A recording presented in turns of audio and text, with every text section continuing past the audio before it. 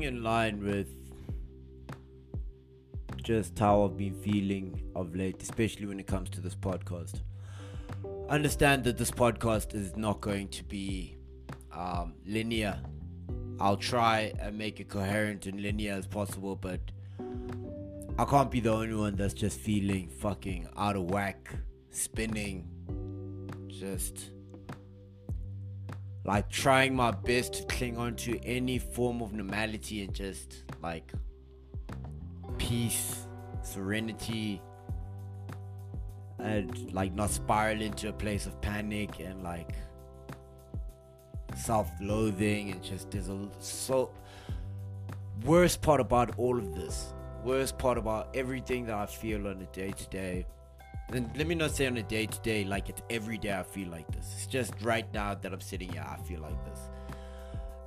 And I was hoping I'd feel a bit better. Today's not been a good day at all, and I was hoping I'd feel a bit better before I had to do this. I actually put it off yesterday because I was just not in the space to pod, and I'm back here. And as I've told you guys,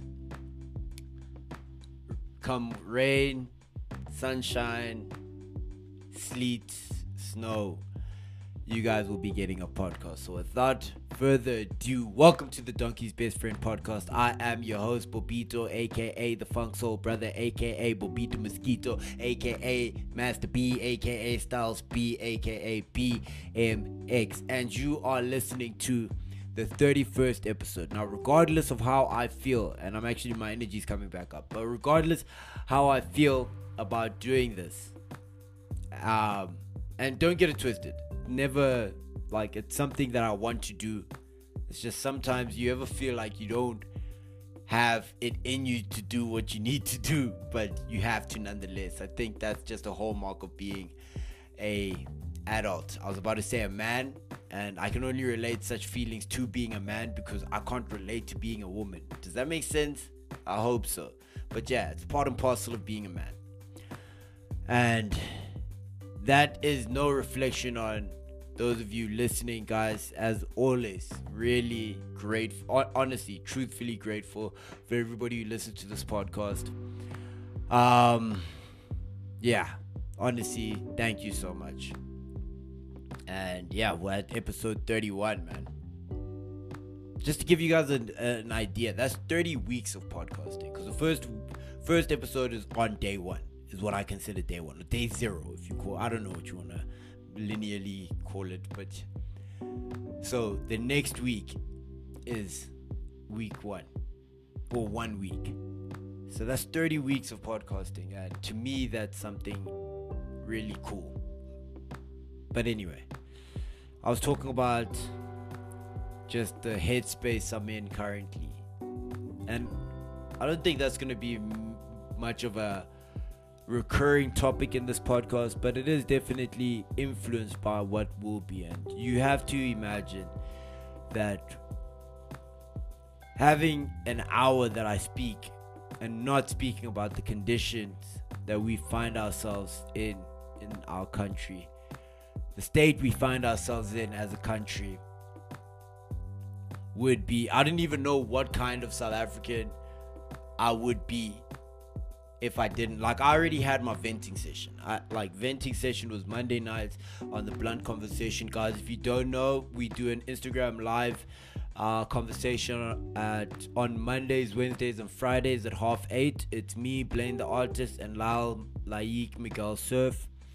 And we discuss everything and anything that we feel like. It's no holds barred, and no holds barred. I think that's how you pronounce it. And we just go, we go in. So join us one day. I mean, we take guests and just come talk some shit with us. But it's never really shit. Like, sometimes there is shit sprinkled all around, but more often than not, you walk away with something, or at least, yeah, you walk away with something, maybe an understanding of yourself. Maybe you go and reflect on stuff you spoke about, and stuff you said, and how you said them. And obviously, it gives us a live moment to interact with you guys. So it's really cool on my behalf. That's how I see it. But anyway, that was my venting session. and I just got off all the, well, let me rather say a lot of the anger that maybe I felt with regards to the situation. And don't get it twisted. My anger has never, not even for one moment, and this I guarantee you, I'm not bullshitting you, my anger has not been directed at looters. Because I understand. I understand as much as somebody who comes from as privileged a background as I do, who is maybe one generation of privilege. I'm the first generation of privilege. My father was definitely not privileged as well, as most South African or black South Africans or people of color of South African descent can of African descent can relate to. That privilege is not something we're used to, well, the privilege is something I'm used to, but it's not something my people or my family is used to. Does that make sense? And it's also limited privilege. Obviously, there's certain levels of privilege that I don't access based on numerous reasons, but I recognize my privilege.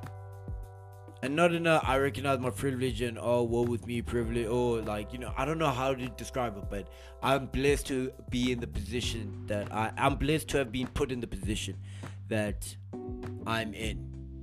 And given the advantages that my father's life, father and mother, I speak about it like it was just him, mom's put in her work too, that they've provided me. And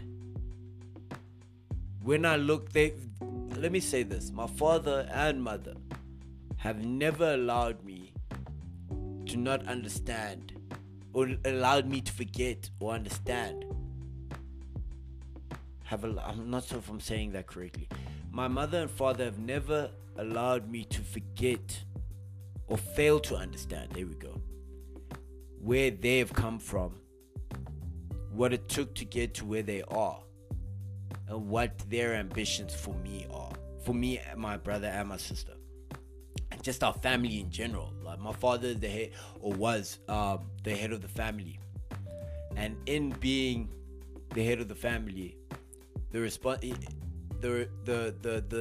well-being of countless other members of our family lay, like extended family, cousins, distant relatives, that all lay on his shoulders. Now, whether that be financial, whether that be emotional, whether that just be guidance, like as an elder. And I believe he played his role as best as somebody who has such a heavy weight on his shoulders could. And I don't know why that's relevant. I just think, it shows you there were moments like in my father's life that you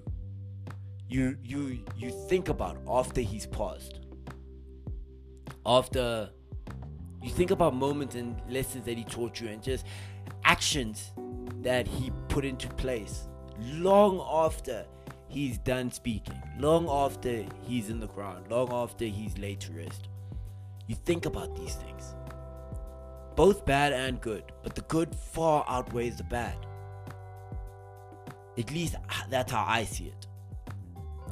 And you think about this and you just think, like, that legacy makes it a lot harder for me to fall short. And I don't mean that I don't fall short, but when I do fall short, it's hard to take, and it stays with me as like a barrier from certain behaviors and certain actions. The older I get, especially, because I know the importance of that morality, of that dignity, of that accountability, of that responsibility. Just all these things that my father embodied that to me seemed effortless, but I can imagine now being a man myself, that it may not have always been easy. He may not have always been the man that I saw, the man that raised me. He may not always have been that man, but he became that man. And perhaps I, being me, his other children, perhaps we played our own role in that, in raising his game. I can't say whether that's the truth or not. I think it's definitely the truth. He lived for us. And I don't know, like, I think I'm getting off topic here, but the point, if there is, if even is a point, was I'm taking in what's happening in the country and the looting. And I'm starting at the looting just because it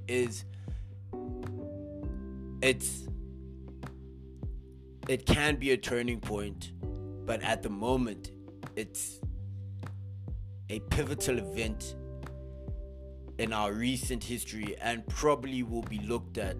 We're still going to realize the long-term effects of what's been happening. But it is definitely something that, simply put, is a sad moment. And I didn't have the energy, or at least I knew that maybe not subconsciously, maybe, or just from my understanding of the woes we face as a country, last person I was looking to for fault was the looters. The last people. Because obviously, or let me not say obviously, but from my perspective, there may be more, and I may, as I'm speaking, realize more, but it seems like there's three types of looters.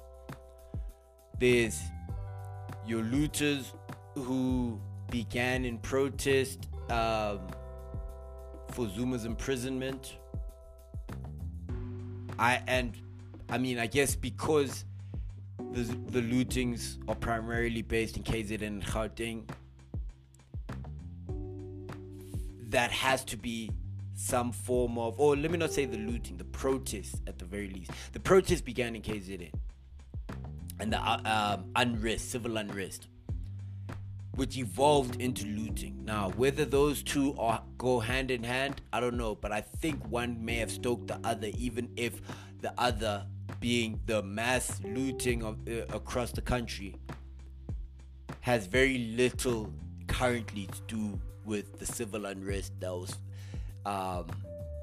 that lay at the feet of Zuma's jailing. But when we look at that now, we've got those looters. Then we've got the looters who are looting. Now, why are those two looters, those groups of looters looting? Now, I believe there's people who are looting purely out of desperation. They are hungry. They are worried about the future. They don't have the security I have. And I'm not saying like my security is like, in a situation like this, bro, where I don't think anybody, or let me rather say very few people, can look at their lives and feel secure. And as people, there's very few of us who can live like that. I think a lot of us struggle with that idea that tomorrow, and I'm not saying tomorrow isn't promised, like, oh, you could die tomorrow, which is true. We're in a fucking pandemic, a medical crisis, a health crisis. You could die tomorrow. You can always die tomorrow, but I don't know if, that's a part of the feeling of unease that we have, but more so your livelihood, your way of life, your security in the people that you see, your routines, all gone. And it's been gone for over around 15, 16 months, bro. That's not a joke. It's not a fucking joke, bro. It is like, this is the first time I'm probably saying this in like out loud, like how I fucking feel. Like it. Anyway, you get, but remember, I'm talking from a point of privilege. I know where my next meal is coming from. I know. I work from home. It's simple. Well, not simple, but you know what I mean. It could be worse, way worse. And it sometimes allows me to feel, it adds to my feeling of like maybe I'm ungrateful. How can I feel so down and out when in comparison to the majority of the country, many people will switch shoes with me in a heartbeat. So it does feel kind of ungrateful to not cherish where I am. And don't get it twisted, I am grateful for that. But I'm still struggling, man. And I'm not saying every day is a struggle, but the days that do swing that way, Jesus, bro, they are hell, bro. They are hell. But anyway, we're talking about the looters who are really going through hell. Really, I mean, people are dying. I saw the last report that I saw was around between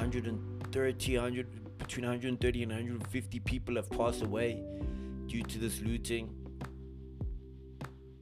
I think it was around 40 in Joburg and the rest were in KZN. I think, I could be wrong about that. But yeah, you get those looters who are looting out of desperation. Then you get looters who are looting out of opportunism.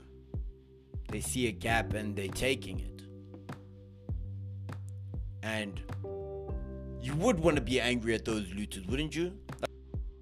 This isn't the first time that I've been speaking about this. And another time I was speaking about this whole situation. And this is the first time, not even the first time I'm speaking about it on a public platform. But another time that I was speaking about this, I lost my temper a little bit.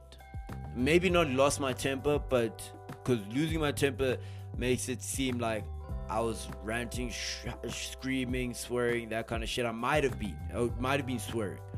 But as you can hear, I'm swearing now and I'm not really in an agitated state. But I was agitated, and the reason was I was having a conversation, and it was three of us, and one dude was like, listen, I just wish I could have been looting.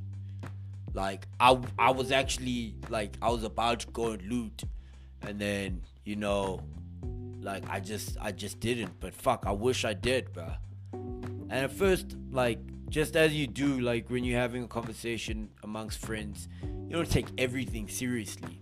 So, like, we're just chuckling, but something in me was like, but you're joking, right? Like, you are joking. This is for comedic effect, correct? You're not saying that you really wish you could have been looting. You can't be saying that, right? And he was like, nah, dead ass. He wish he was looting. So I kept asking, kept at it. Like, yo, bro, you're not serious, right? You definitely aren't serious, correct? He's like, nah, dead ass. And eventually, that's when I kind of lost my temper. And the reason was, the man that I was speaking to lives, or comes at the very least, from a very similar point of privilege as me. And I'm not saying for me, when there's a certain level whereas you've got a roof over your head, food in your belly, clothes on your back, opportunity, job, you know, money in your pocket, Wi-Fi, just small things that many people would kill for, bro. Many, they go to sleep dreaming of the life that you have. Not to say that you don't have debt, not to say that you don't have and you know what I mean, but you're definitely in a privileged minority in South Africa, and he fits under this. And hearing him say that he was going to, he wished that he could go and steal from people who have built up a business in South Africa, invested in our economy, invested in our country,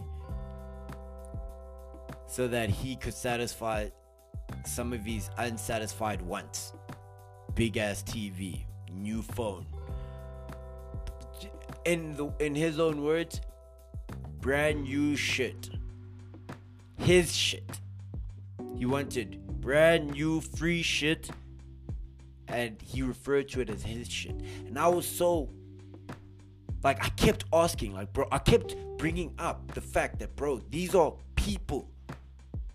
our South African brothers and sisters, which also leads me to another idea that like just hurts, because I'm at fault of this too, and I'll get to that in a second. I hope I do get to that. Let me actually make a little note here, just so I make sure you know what, let me fucking stay there, because I'm gonna forget, and it's very important. But I don't think we really mean it, the majority of us. I don't think we really mean it when we say we're South African brothers and sisters. I don't think we really have I think we're out for ourselves. I think we're out for ourselves, man. I think, let me speak from my own perspective, but I'm not out to harm or put anybody else's livelihood at risk. But, and trust me, let me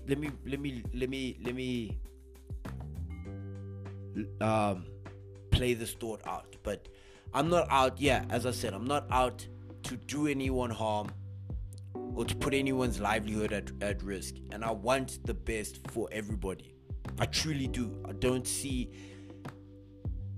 any benefit in seeing people suffer. I don't enjoy it. Now, do I actively try and help? When I see us in a pandemic, as I was describing my own feelings of like helplessness at point, like I'll never, just helplessness and just unease, anxiety, all of these things that I'm not a psychologist. The last time I went to, I can't remember if it's a psychiatrist or psychologist, was when my father passed. I am not diagnosed with any kind of mental illness or mental disorder. But sometimes you hear these words and you think that might apply to me. But yet again, I don't like the idea of self-diagnosing, because if I really believe it's an issue or something like that, I should go and get checked out. But anyway, my point was, with all of this that I feel, have I ever really, like, you obviously consider, or let me rather say, I consider my position versus other people's positions. And when I see because you can picture it, bro, especially coming from a financial background, you can understand what each of these events do to the economy and do to the little guy. You can see it like linear.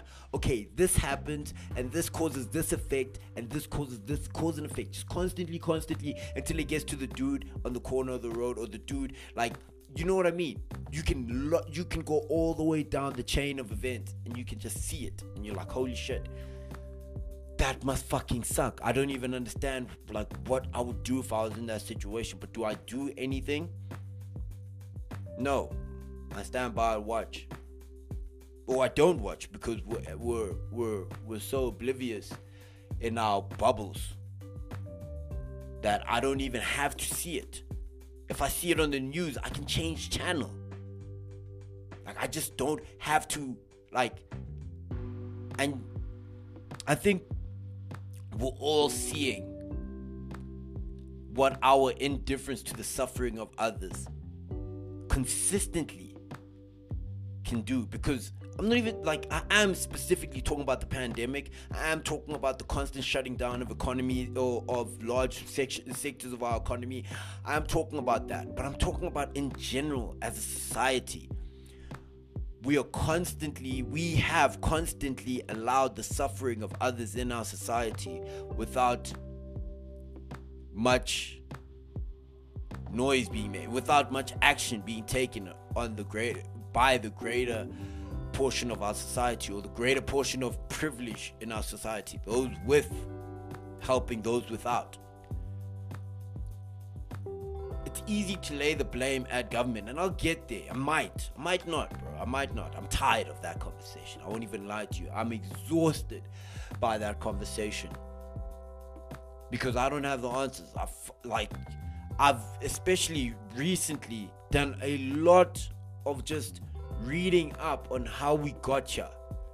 just reminding myself of the steps, like Mbeki's presidency. Actually going back to, and I didn't even take into account the NP and like historically apartheid, and that's something I should go back and read up on. Not to say that I'm not aware, but sometimes you have a picture of the larger summarized version of history, and sometimes the nitty-gritties play a large role in your understanding of how we got to where we are. Maybe I'll talk about that in another podcast. It just doesn't feel like I want to today. But anyway, you think about this, us just not really stepping up to the plate and really helping those in need, not really pushing that agenda. I'm not saying nobody does. Positive, there's people out there who do. Positive, because I see them. And I don't know, like I want to say I want to do more, but it's like, it also feels like it's a bit late for that, and it's never too late. It's never too late. Definitely have to. We're going to have to. Like, there's no two ways about it. If we expect this economy to recover, and however long it's going to take, and remember, as I've been constant, it's been a constant theme across this podcast for the past few episodes. Not even few episodes. We've got 31 episodes, including today. Probably I can call it a third of episodes. This has been a theme. The fact that our economy has not been in the greatest state for the longest time. In fact, I think Mbeki's presidency was the last time we were experiencing sustained growth. Or sustained, yeah, I can't even say sustainable, because clearly it wasn't. It took. And that's, fuck. Are we going down this road? Fuck it, let's go down this road for a second. I don't know how long we're going to go down this road. But how, like, I think, I don't know if I alluded to it earlier. I think I did when I was speaking about my dad. But, the people are always a mirror of their leaders. The people are always a mirror of their leaders, I believe, at the very least. And what I mean by that is, like, the ANC has been riddled with corruption since, bro.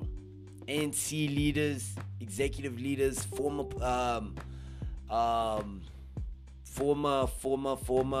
what's it called? Struggle leaders. Our leadership, or the people we lead to, leaders of commerce, just the leaders of this country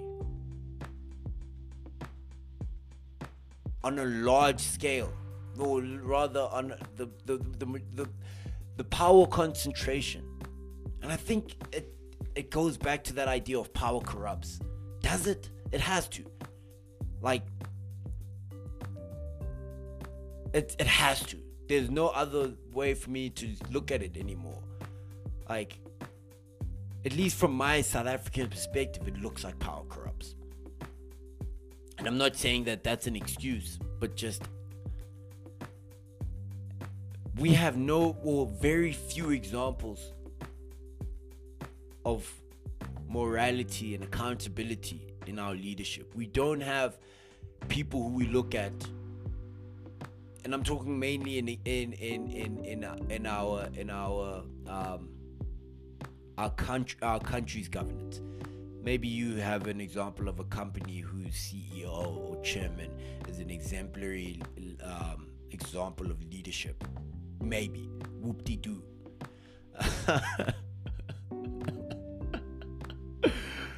I'm so happy for that laugh, bro. Like, it's a light one, but man, like it's always a good day. Especially when I start feeling like this, man. But let's talk about leadership and how, like, we're at a serious crisis of leadership here in South Africa, bro. we're at a serious crisis of leadership in our government leaders, in our national ruling party. Like, just going through the ANC's history, and not, as I said, not pre-apartheid or pre-94 leadership, but okay, 94, y'all get the power, voted in, first black president or first democratically voted president. Cool, Nelson Mandela. How do we get here in 27 years? How do we get here? And I'm just, okay, Nelson Mandela, I didn't really go into there because I felt like, and you know, maybe I'll have to read up on his presidency, which was 4 years. More so, I started reading up on Mbeki's presidency, and it seemed, as I said, sustained growth, a real vision, maybe misstep here and there, but no president, no person is perfect. But then we see in 19, Zuma's first charged with corruption. Shocker, arms deal. Okay. Not gonna go down the whole train of events, but boom, first moment of corruption, or not first, but first national scale moment of corruption as our vice president, and as somebody with a high level of support and, can I say, public goodwill? I think so, but not in the way that I think we see it. How that word is used in a Western sense. That's the thing, bro. Like, I've alluded to this article in conversations that I've had recently, but it really was an eye-opener for me. But Helen Ziller had an article in which she described her relationship with Jacob Zuma, and in this article she described him being unfailingly warm and humane. She described him being a good person, a good man. She did not excuse his corruption and his political what's his name?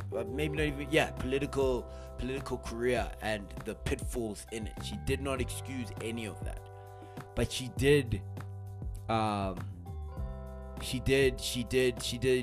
says, like, point and blank, don't twist her words and misinterpret her. She's stating the obvious, that the contempt of court, of the constitutional court, especially by a former president, deserves a jail sentence. Finish and clear. However, she's speaking more so to the person that he was, the fact that he was warm to her, that when she was expelled from her party, or attemptedly expelled, when they attempted to expel her from her own party, he was the first person, or one of the first people, to reach out to her and let her know that, yo, like, you're stronger than this and that, like, keep your head up, like, this too shall pass, kind of stuff. And that's not really what I'm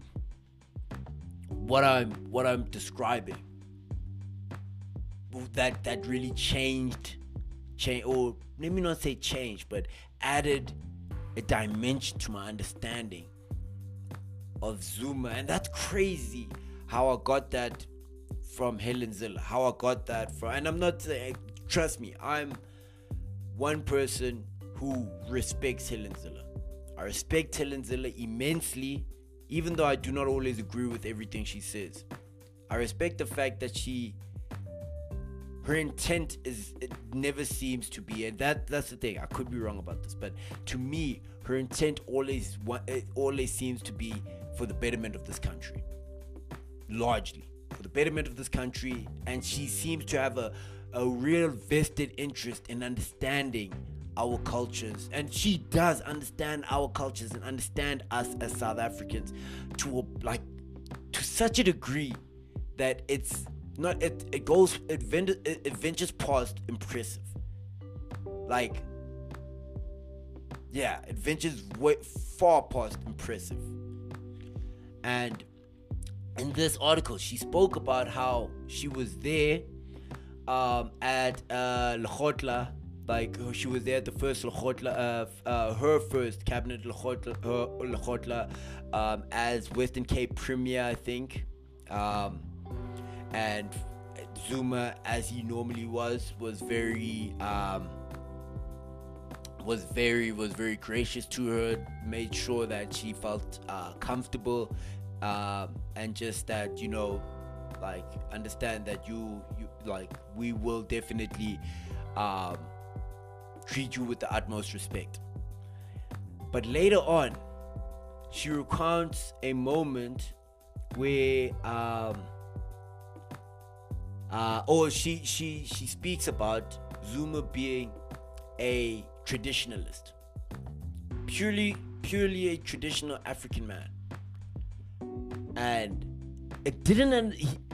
She speaks to him saying himself, he didn't understand the base understand, or the base meanings of the Constitution or constitutionalism, the role of a president. She didn't understand that the president, being the president of the country, meant that your primary role, one of your roles that's like wound up in your duties, your primary duty, is the protection of the Constitution. He didn't understand this. It was a misalignment. She refers it as that the idea of corruption was a Western thing in his mind, because if you think about it. And she describes it. I'm actually going to quote her here directly. She says here, whenever I went campaigning in a traditional area of South Africa under the control of a chief, I was first obliged to go and seek permission from the chief, and usually bring a gift to seek his favor. I always felt terribly uncomfortable doing so. After all, I did not have to ask anyone's permission to exercise a constitutional right anywhere in South Africa, let alone bring a gift to exchange for that permission. So, do you see how the ideas already are misaligned? There's traditional values and tradition, where if you're going into an area that is ruled over by a chief, you must first go to the chief and basically ask for permission and provide a gift of to receive his favor. And as, if I can put it, as Western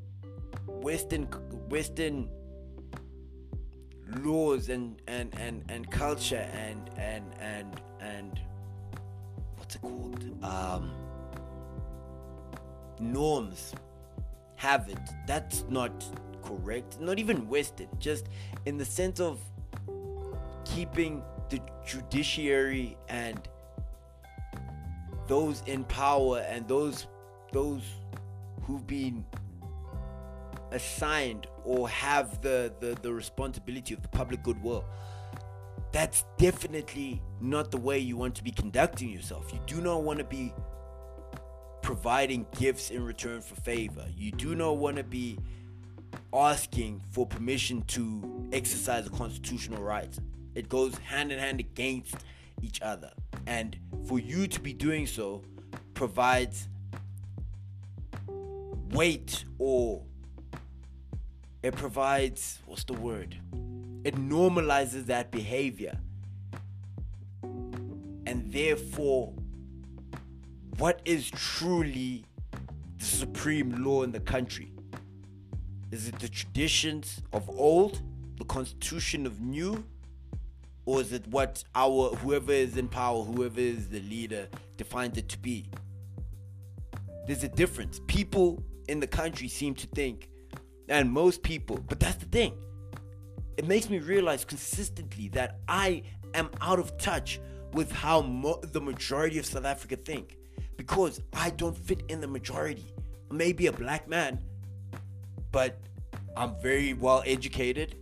My whole family is very well educated. Something that I forgot to say earlier. My father, who dropped out of varsity when he was at Forte, and I wish I knew the detailed reasons for so, but I think and that's the thing.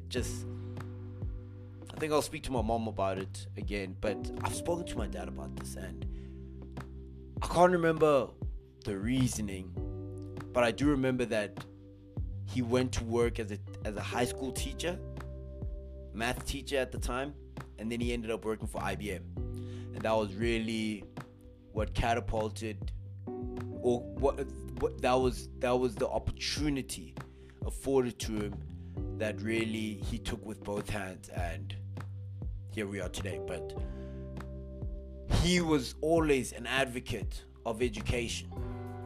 Not even an advocate. He went back to school. But he made sure that as his children, we understood the importance of education.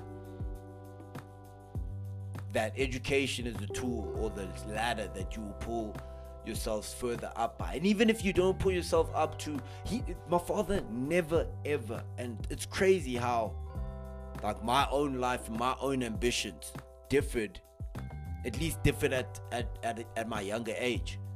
I'm still young, but he never spoke about money in the sense that it was the goal. Never.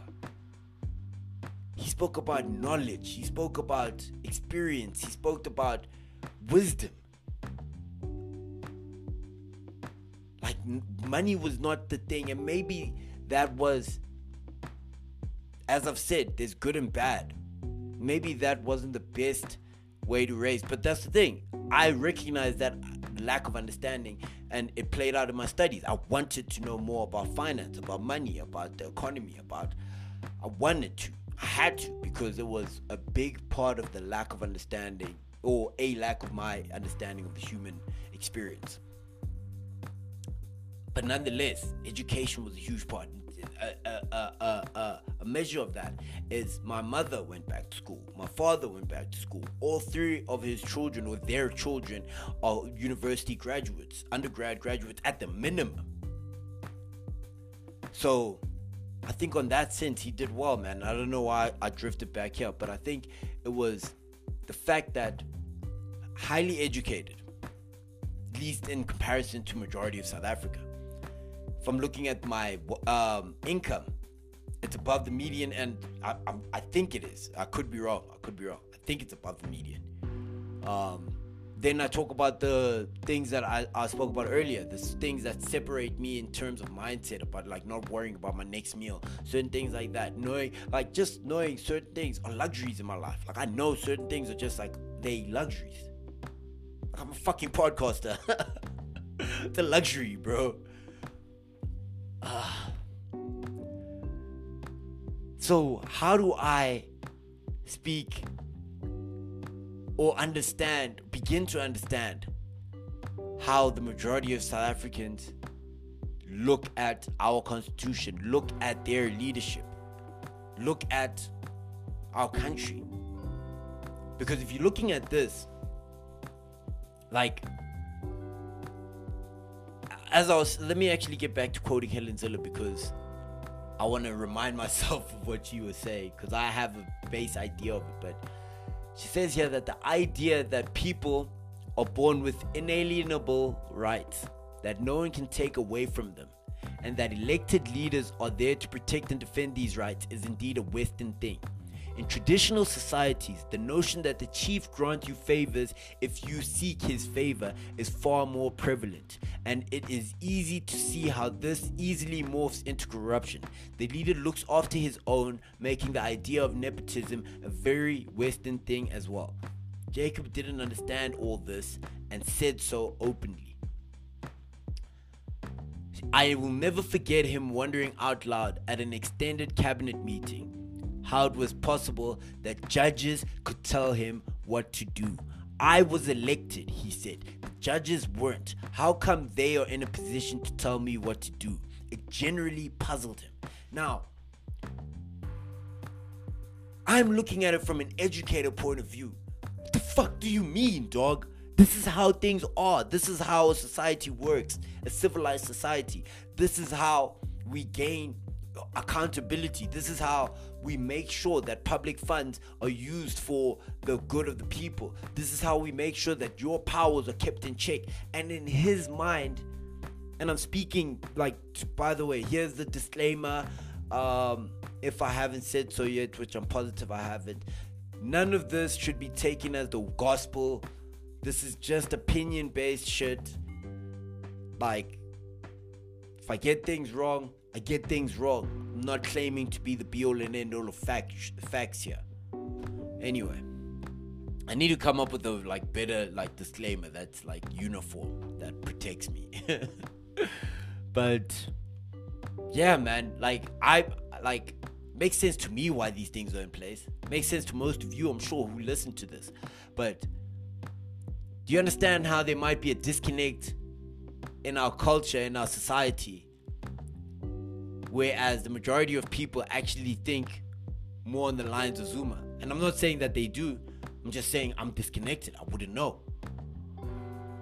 So when I see people who are hungry, who see somebody who they believe to be, and this is just one part of the looters, like I was saying, who seem to think that their elected official who stepped down, yes, but to them ain't shit changed. That's their chief. He still lives in Nkandla. He's still the man. When he's sent to jail and his family rally behind him, his supporters rally behind him, you can see how to the uneducated mind is a rally call. This is a call for your help to take back power that was usurped from the rightful leader by somebody who, like, can you see how Zuma and Ramaphosa like are two different sides of the same coin? At least to me. Like, Zuma is what you see is what you get, and what you see is what you get, corruption.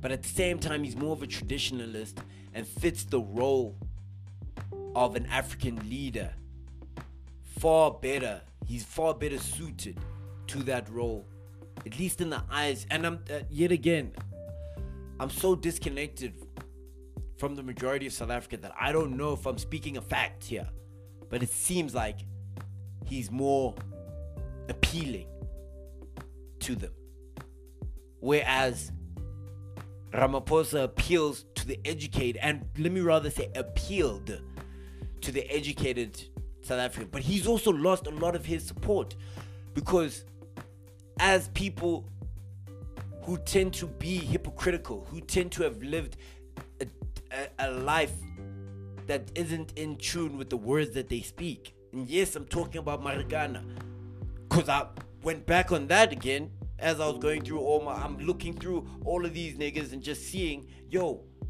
how we get ya, bro? How do we get ya? How you behaving like this? Should I have seen this coming? First off, don't get me twisted. I never, for 1 second, I was already jaded by the time Ramaphosa arrived, where I was like, we'll see, nigga. Everything he said, we'll see. We'll see. You're gonna root out corruption. We'll see. You're gonna build up the economy. We'll see. And yet again, God damn it, Mabena, you proved me right. Disappointing. Not even disappointing, because I didn't have high hopes. But what I can say is I didn't think that he would fail to this degree. And it just leaves me just wondering, where do we go from here, bro? Like, it's very simple to me. I think my dad had it right, and I think South Africa in our goals I think Mbeki set up these goals, and I could be wrong, but education being the number one priority in the country, in the funding, not in the in the budget, in the fiscal spending, education was the number one priority, to get our people educated so that they can become contributing members of society, so that they can protect their own interests and they can build up their own economies, the township economies, like, you think about, and I just have to shout this man out, bro, because the amount of pride I have in this man, in Nhlanhla Lux, that is somebody that without a doubt in my mind, I would follow.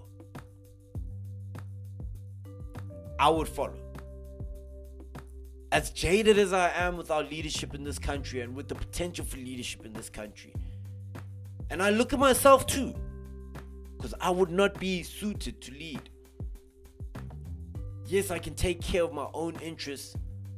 I can behave in a moral and accountable way, but I don't have the weight of the country looking at me. I don't have, and yet again, I don't think I would speak well for the country. I'm a very isolated portion of our country. I'm not in tune with what the majority of South Africans feel on a day-to-day. Or maybe I just feel like that. Maybe I'm overcompensating for my privilege. I don't know. But yeah, man.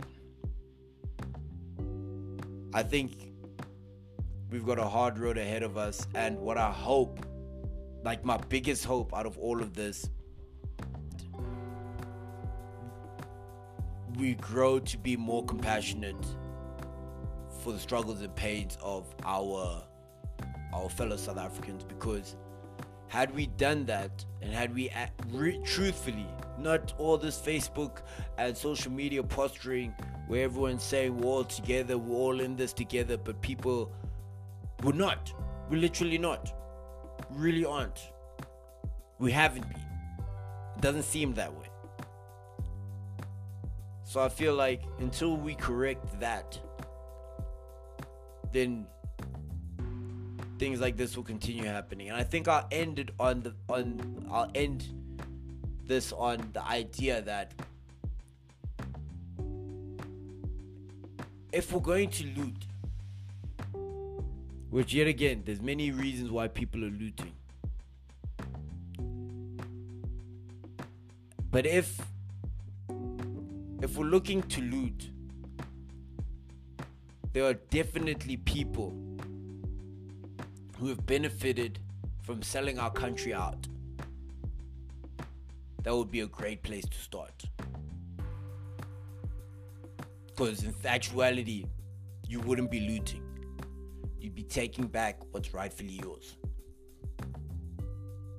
I'm a tax-paying member of society. The taxes that are paid on I understand it. The taxes are meant for your benefit. For those looting, for those out of jobs, for those who cannot provide for their families. Those who my taxes are paid for. Until you guys are sorted or good, that's where the tax money should go. And because it's not going to you, if you go and take the looted tax money that's been looted from us, I ain't got no problem with that. In fact, I'd be mad happy because it's going to the people who it was supposed to go to. And yeah, man, I don't know. I in terms of energy on this, I think on that topic, I think I'm done. There was a topic I left last week that I wanted to speak about, and it's way more of an upbeat topic anyway. So I'll get to it on the next podcast. We are heading into my favorite part of the podcast, musical project of the week. And to be honest, like, I've just been listening to a lot of house this week, and as you can imagine, house is rarely in album form or project form. But if I'm just thinking along the lines of this week and just the ups and downs I felt emotionally and just mental well-being wise. I'm not saying that I'm afflicted by anything, but I can be afflicted by symptoms without being diagnosed correct, because I am not diagnosed. But I definitely feel like this week and not even just this week, this whole time during this pandemic, there have been moments where and it's hard to get out of bed, bro. It's hard to get out of bed, and you do it, but you get back into bed at the end of the day and you're like, Jesus, bro, this whole day was a fucking grind, bro. Like, it was a fucking grind. You don't feel accomplished. You don't feel like, it's like, fuck, back at it again tomorrow. That's the thing, bro. I like what I do on most fronts. So why the fuck am I so I thought what hurts even more, or what causes even more despair. Like, yo, what you unhappy about? What is it? And you can't put a pink finger on it. And I'll just slightly touch on it, but it's definitely a conversation for another day. But it's a huge part of why I became sober. Because imagine having these mood swings of what I can without diagnosing myself, but just they seem like depressive episodes. But imagine having those compounded with the highs and lows of drug and alcohol abuse. Jesus Christ, I was never gonna make it, bro. So at least at this point, I can deal and sit with my pain and suffering. It's real though, and I can look it in the face and try and figure out the shit out of the man. But anyway, the project that I'm definitely gonna listen to after this, just because I know, like, there's something about this man, bro. Lupe Fiasco, who, like, I've got a trifecta of rappers who I personally, me, Bobito, put at the pinnacle of the game for separate reasons. Now, my favorite rapper of all time is Mac Miller. My favorite. We'll get into that on another time. But yeah, that's my favorite. The best rapper of all time, for me, best at rapping, like the art of rhyming words in the most creative and intelligent patterns, to me at the very least, and just impact of words and schemes and just the ability to rap, is Lupe Fiasco. And then the GOAT of all time, which is everything included, whether it be business, whether it be actual rapping ability, whether it be longevity, all of that kind of stuff, is Jay-Z. And yet again, Jay-Z will have his time on this podcast, Mac will have his time on this podcast, but today we're speaking about Lupe. And we're not even going to go deep onto Lupe, but more so, y'all should listen to Drogas Wave. Now, it's one of those albums that's obviously, because it's Lupe, a conceptual album. It's very rooted in an idea and in a concept. And I don't want to spoil it for you, but a rolling theme in that album is revolution, and how it looks, and how it could stem, where it could stem from. And I think, I'll tell you this, I think I listened to the album for the first time maybe around 2 years ago, and maybe towards the back end of last year, I really started understanding what the album meant, what it like what was going on in this album. And still, whenever I listen to it to this day, as Lupe albums tend to do, I'm still finding new meanings, new bars, new references, or I've learned something new that makes something make sense. And I find that kind of art just so rewarding, especially because it has real weight and meaning behind it, that I feel like anybody who's feeling some of the same stuff that I've expressed feeling in this podcast, I think it would be a really great place for you guys to start. Guys, we're approaching the end of the podcast. If you still listen, like, up until this point, like, in this podcast, I really fuck with you. Until the next time, I bid you all adieu. This was fucking fun. I just want to say, like, maybe not fun, but it was a necessary expulsion of emotions and feelings and thoughts that this podcast allows for me. And to all of you who listened, thank you. Until the next time, I bid you adieu, and I will see you soon.